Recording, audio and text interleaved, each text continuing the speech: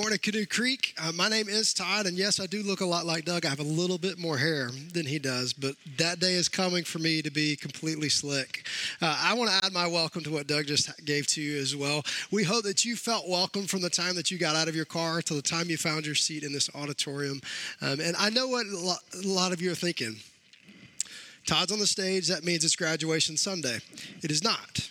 It is actually August. It's just a random Sunday in August, and I get the opportunity to teach you this morning and speak as God has spoken to me during preparation this week, and I'm excited to be here with you. And this morning, just to get us started, what I want you to do is I want you to think in your mind, kind of interactively with me, what you see and think of when you think of the word courage. What is the definition? What is the picture that comes to mind when you hear the word courage? Because I define the word courage probably a little different than you might define it, but I define it as really being able to persevere or push through something that's a little bit unnerving, a little bit scary.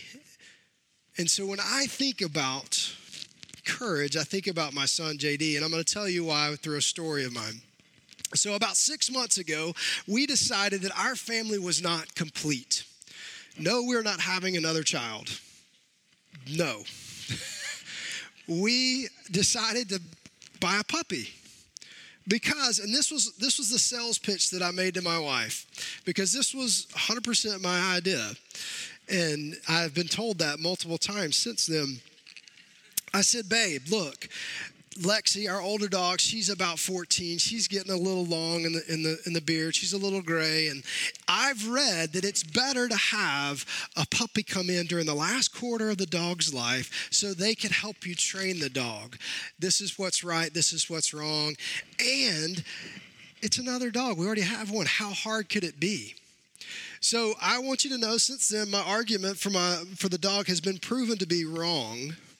It is, in fact, harder to have two than it was to have one. Our life has been changed dramatically over the last 6 months. And the younger dog, the puppy, has now created an anxiety in my older dog that whenever they're out together, the older dog goes and hides in the closet and then looks at me like, hey, shut the door behind me, bro. So it's been bad for everybody really except JD. JD is my oldest, and he loves Ryder. You're going to see some pictures on the screen of JD's life with Ryder. And so JD will pick Ryder up and he'll sit him down and just love on him. And he's getting a little too big to be in the lap now, but he loves Ryder so much. And so at the end of the summer, I had been done with camp and CIY, and it was time for Susan to go on a vacation with her mom and her sister. And so anytime Susan goes out of town, that's my wife, I have one job objective that she tells me. Todd, I want the kids to be alive and unharmed when I get home. I can do that. Most of the time I succeed pretty well. Did not succeed this time.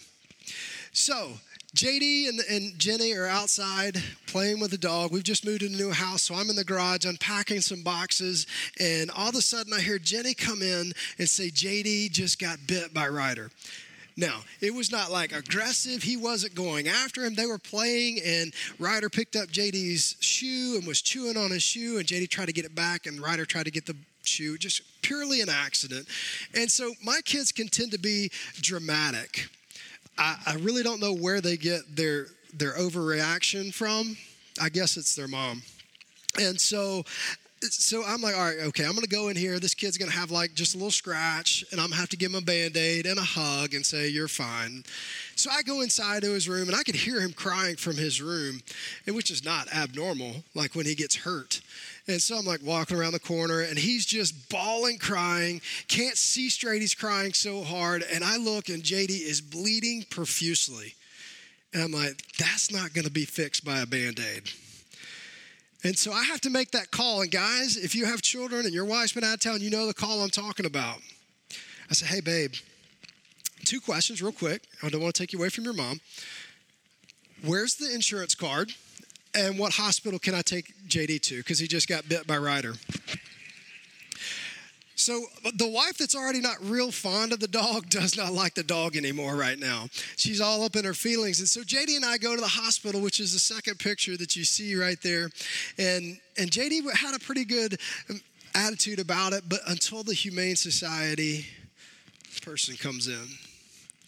As she starts talking about some different things, and I asked the question, I was like, I've never had this happen. Does the dog have to be put down because he bit somebody? I don't know. And we're talking through. She goes, well, that's last resort. You know, if you surrender the dog to us, he has to have a 10-day quarantine and all this stuff. And my son is laying on a hospital bed, hearing this conversation.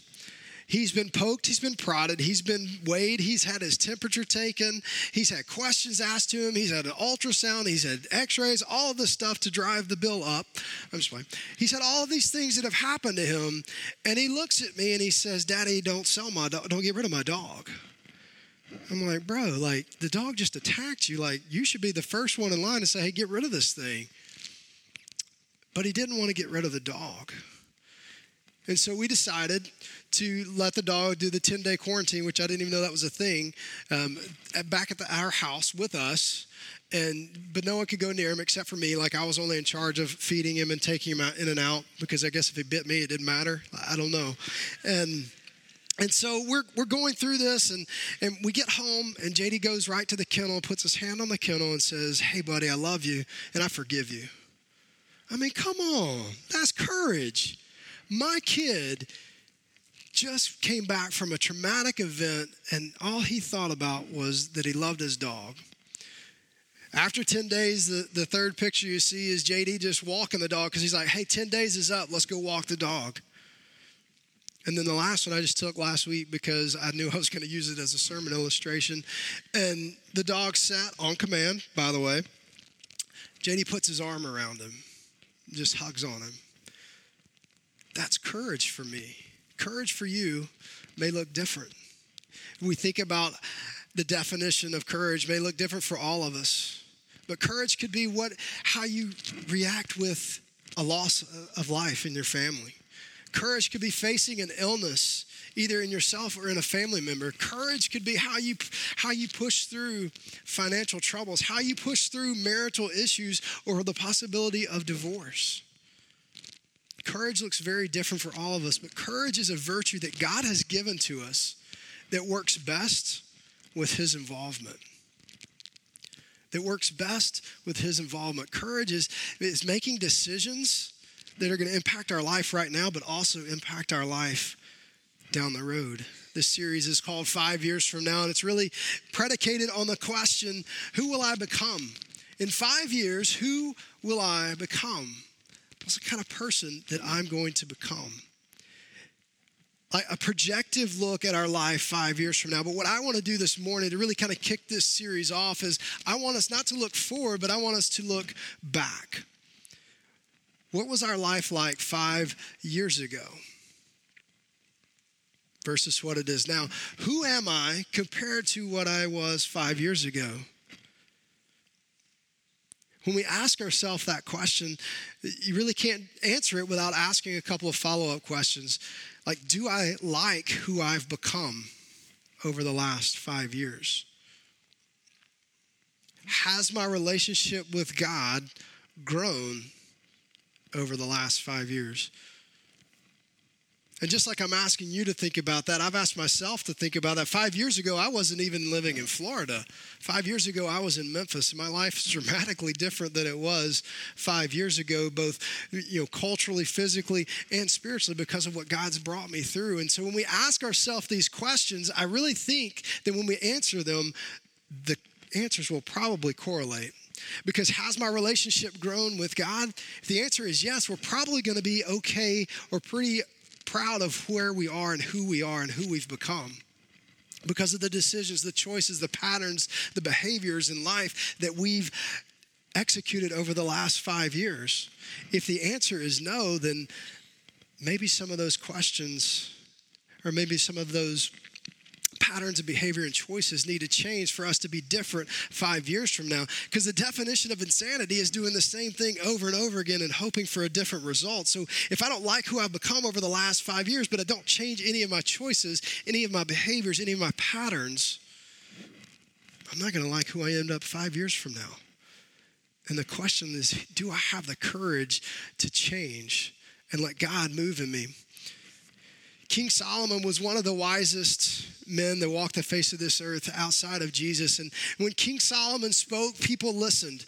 And I love how he starts Proverbs 12 because he really poses a really good problem for us. He says right here, Proverbs 12, verse 1, he says, "To learn you must want to be taught. To refuse reproof or correction is stupid." Now, my daughter Jenny would tell me stupid's a bad word, and you may agree, but King Solomon is saying, if you want to learn, you have to be willing to be taught. If we want to be better at our job, we have to be willing to learn some things we don't know. We have to be willing to come into our boss's office from time to time and he say, hey, or she say, hey, you've done this really well over the last quarter, but you've done some of these things not so well, and we need you to improve upon those so that you can be the best employee possible for our company. God's wanting us to be the best version of ourselves for him and his glory. He's wanting us to look more and more like him today than we did yesterday. He's wanting us to grow in him continually. And that's the question is, do you want to be taught? In the life of a believer, it really takes on three different areas. Justification, which is to be made right before God. Once for all. That's what Jesus did on the cross. He said, hey, something has happened in your relationship with God. Man sinned and created a divide in the relationship. And because of that, Jesus came down with one purpose in mind, to make that relationship better through the giving of his life on a cross for your sins and for my sins. That's what justification is when you read about that in the Bible. There's another aspect of the Christian walk. It's called glorification. It's when we cross from this life into the next life and we're standing before a holy God and we're glorified in his presence, full of his glory, full of his holiness, and exactly what we want it to be. But the question is, what happens between the justification and the glorification here on this earth? It's an idea of sanctification. It's a big fancy word for God coming in and changing us and growing us and making us into what he wants us to be, into a pursuit of holiness that looks like him. Because see, change is something that's going to require our cooperation. It's going to require our buy-in. Just like Solomon asked us, if you want to learn, you have to be willing to be taught. God's saying, if you want to change, you have to be willing to cooperate with me. Galatians chapter 5 says this. It says, those who belong to Christ Jesus have nailed the passions and desires of their sinful nature to the cross. They've crucified them there. Since we are living by the Spirit, let us follow the Spirit's leading in every part of our lives. Paul's talking to the church in Galatia and he's saying, hey, you claim to be a believer. That means the Spirit of God is inside of you. So now if you're going to live by the Spirit, we have to let our lives follow the Spirit's guiding in every aspect of our life. That's not a very comfortable position to be in, where we pull back the curtain to God and say, hey, here's every aspect of my life. Here's my work. Here's my family. Here's my life. Here's everything that I have access to. Tell me where I'm doing wrong. Make me better. I had a preacher growing up, Sean Parker. He said this one time. He said, man, I tell you what, Christians can do anything they want to do. So I'm like 18 or 19 when I heard that. I was like, all right, I'm going to lean into that. I like that phrase. And then he goes, but the problem is our Christian want-tos change. He was talking about the idea that God's Spirit has come inside us, and no longer do we want for the things that are good for us. We want for the glory of God. We're taking just what Paul said, our sinful desires and the passions of this world, and we're saying, hey, I'm going to put that on the cross of Jesus, and I'm going to pursue holiness. I'm going to pursue righteousness for God in my life, but it's going to require change in our cooperation in it. Do you want to be taught? Because change is also going to require discipline. See, for me, discipline has two different kind of connotations. There's being disciplined, and then there's having discipline. With my children, I discipline them when they do something that I think is a behavior that isn't respectful, isn't producing a righteous living and righteous life, because I want to create in them good little human beings. That's my goal. It's my job, is to create good humans out of them that chase after the Lord and that want to be better. And when I discipline them, hopefully those things are going to stick with them, and that's going to become a discipline in them so their behavior becomes appropriate. They say yes, ma'am, and no, ma'am. Yes, sir, and no, sir. God's wanting to do the same thing with us, and sometimes discipline is going to be painful. The author of Hebrews says this. He says, no discipline is enjoyable while it's happening. It's painful. But afterwards, there will be a peaceful harvest of right living for those who are trained this way. Nobody likes to be disciplined. Nobody likes to be told they're wrong or they're doing something incorrectly. But the goal of God coming in and disciplining us to change us is to produce a right living, to produce a harvest that is right living before a holy and just God. Change will require cooperation with the Spirit in us. Change is also going to require us being disciplined so that we can have discipline in our lives. But if we really sum it up, very simply put, change is going to require courage. Courage to be radically different than the people around us.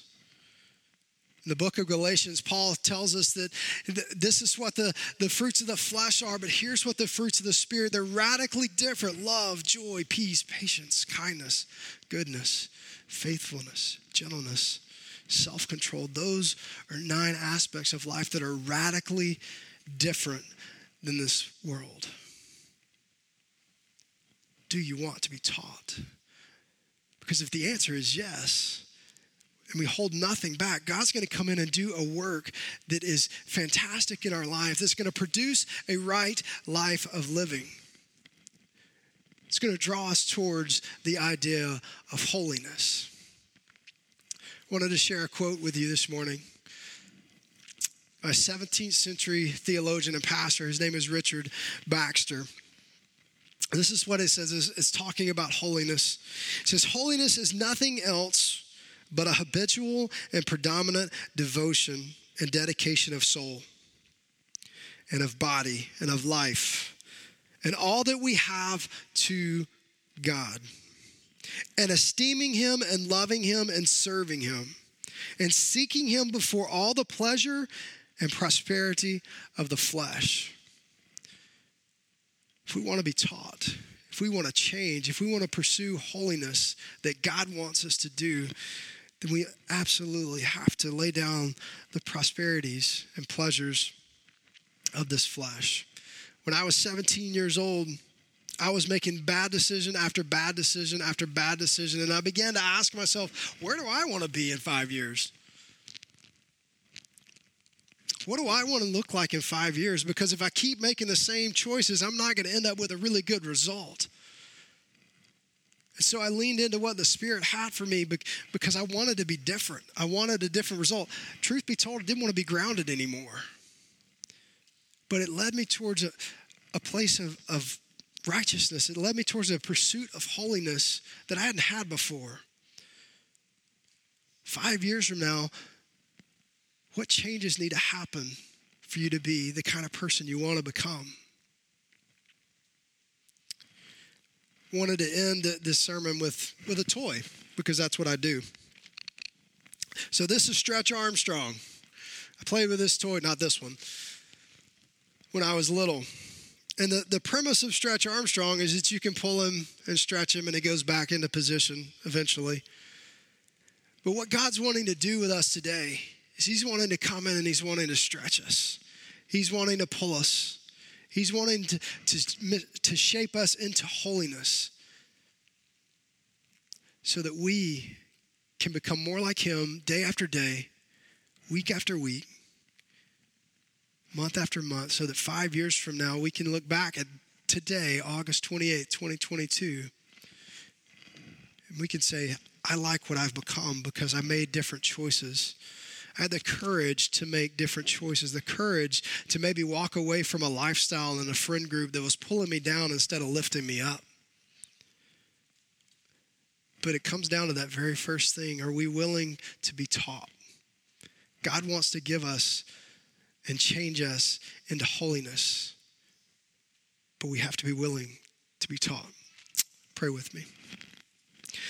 Dear God, I just thank you, God, just for everything that's happening in this building. God, from our children and our children's wing that are being taught your truths to hide in their little hearts, to this room where we're being challenged to have the courage to step into some change that you're calling us to the adult classes that are going on, to the students that are being taught. God, we just pray that you are just doing a mighty work through this entire building in your name. God, that people's lives are being changed towards holiness throughout this building, throughout this town, throughout this state, throughout this country. That we would be a people that are willing to make some hard, difficult choices to change that might affect right now, but they're definitely going to affect down the road. And God, I just thank you, God, for the opportunity just to speak your word. In your holy name we pray.